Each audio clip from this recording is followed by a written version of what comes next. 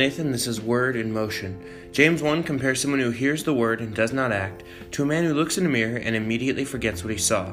But the one who looks and perseveres, it says, being no hearer who forgets, but a doer who acts, he will be blessed in his doing. This is a pod for looking in the mirror each day, seeing our imperfect selves, and making one change each day to live and love as God intended. Hey, the passage today is in Acts 17. Somewhat where we left off yesterday, and such a great example of the cliche, grow where you're planted. In other words, thrive in the setting God puts you.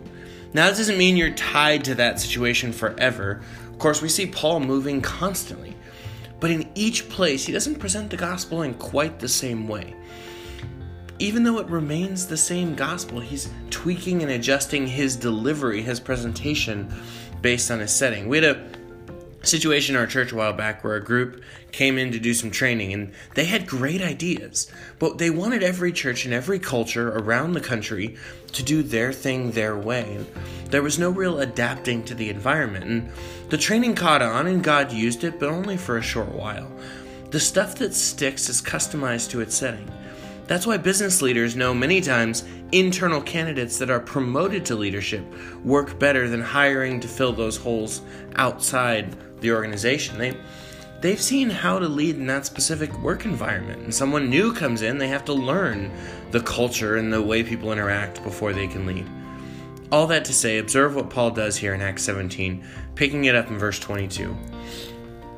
So Paul, standing in the midst of the Areopagus, said, Men of Athens, I perceive that in every way you are very religious. For as I passed along and observed the objects of your worship, I found also an altar with this inscription, To the unknown God. What therefore you worship as unknown, this I proclaim to you. The God who made the world and everything in it, being Lord of heaven and earth, does not live in temples made by man, nor is he served by human hands, as though he needed anything. Since he himself gives to all mankind life and breath and everything. And he made from one man every nation of mankind to live on all the face of the earth, having determined allotted periods and the boundaries of their dwelling place, that they should seek God and perhaps feel their way toward him and find him. Yet he is actually not far from each one of us, for in him we live and move and have our being. As even some of your own poets have said, for we are indeed his offspring. Being then God's offspring, we ought not to think that the divine being is like gold or silver or stone, an image formed by art and imagination of men. The times of ignorance God overlooked, but now he commands all people everywhere to repent, because he has fixed a day on which he will judge the world in righteousness, by a man whom he has appointed, and of this he has given assurance to all by raising him from the dead. Now when they heard of the resurrection of the dead, some mocked, but others said, We will hear you again about this. So Paul went out from their midst, but some men joined him and believed, among whom were Dionysius the Areopagite, and a woman named Damaris, and others with him. What's your Athens? What's your mission field? Maybe it's a workplace, maybe it's a school, maybe it's a particular class. When I was in college, I had classes as big as several hundred, and as small as 5 or 6. So maybe it's a specific class. Maybe it's your extended family. Who better to understand and proclaim Christ effectively to people than their own family? Now, it may be different for everyone, and certainly will express itself different for everyone, because those cultures come with unique challenges and unique opportunities. You know how to communicate with those places. God put you in those places on purpose, because you're uniquely gifted to reach them. Now, let me explain one thing. In life, followers of Jesus are meant to go and make disciples, and in my experience, we have both direct mission fields and extended mission fields. Your direct mission field is what we're talking about today, the fields of influence God has set you in. Your family, your friends, your coworkers, classes, maybe your dorm or apartment complex. The extended field is the whole world of people that you interact with. Your barista at a coffee shop, waiter or waitress at a restaurant, etc. What about today? What can you do today? Specifically today, I'm not even going to tell you, go and proclaim Christ. Though, of course, you can do that. By all means, go and proclaim Christ. It's what he told us to do. But today specifically, let me push you to pray over and specifically define your setting, your direct mission field.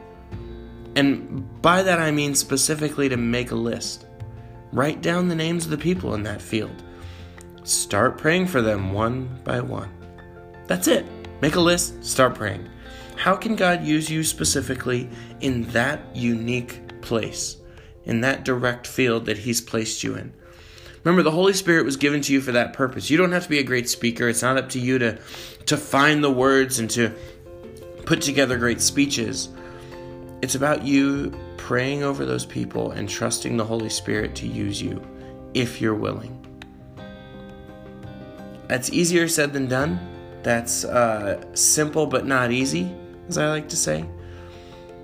But God will give you the words when the time comes, if you are open to Him. If you've been considering your mission field and praying over those people, when the time comes, God will show it to you and He will give you the words.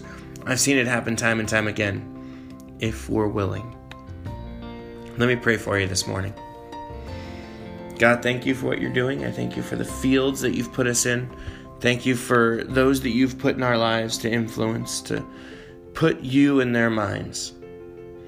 God, give us boldness, give us courage, give us a heart of compassion for the people that you have us to reach, and show us how to do that. Give us the steps, give us the words, give us the answers to their questions, God, the boldness and courage to step out. Lord, and as we seek to identify our mission field and pray over our mission field, Lord, that you would hear our prayers and that you would show us the unique ways you're trying to reach each of those communities. So thank you for what you're doing. Thank you even for your desire to use us at all. We're privileged to get to be a part of your plan. So, Lord, thank you for what you're doing in and through us. Prepare us for the day. In Jesus' name, amen. Hey, I'm Nathan. This is Word in Motion. Have a great day.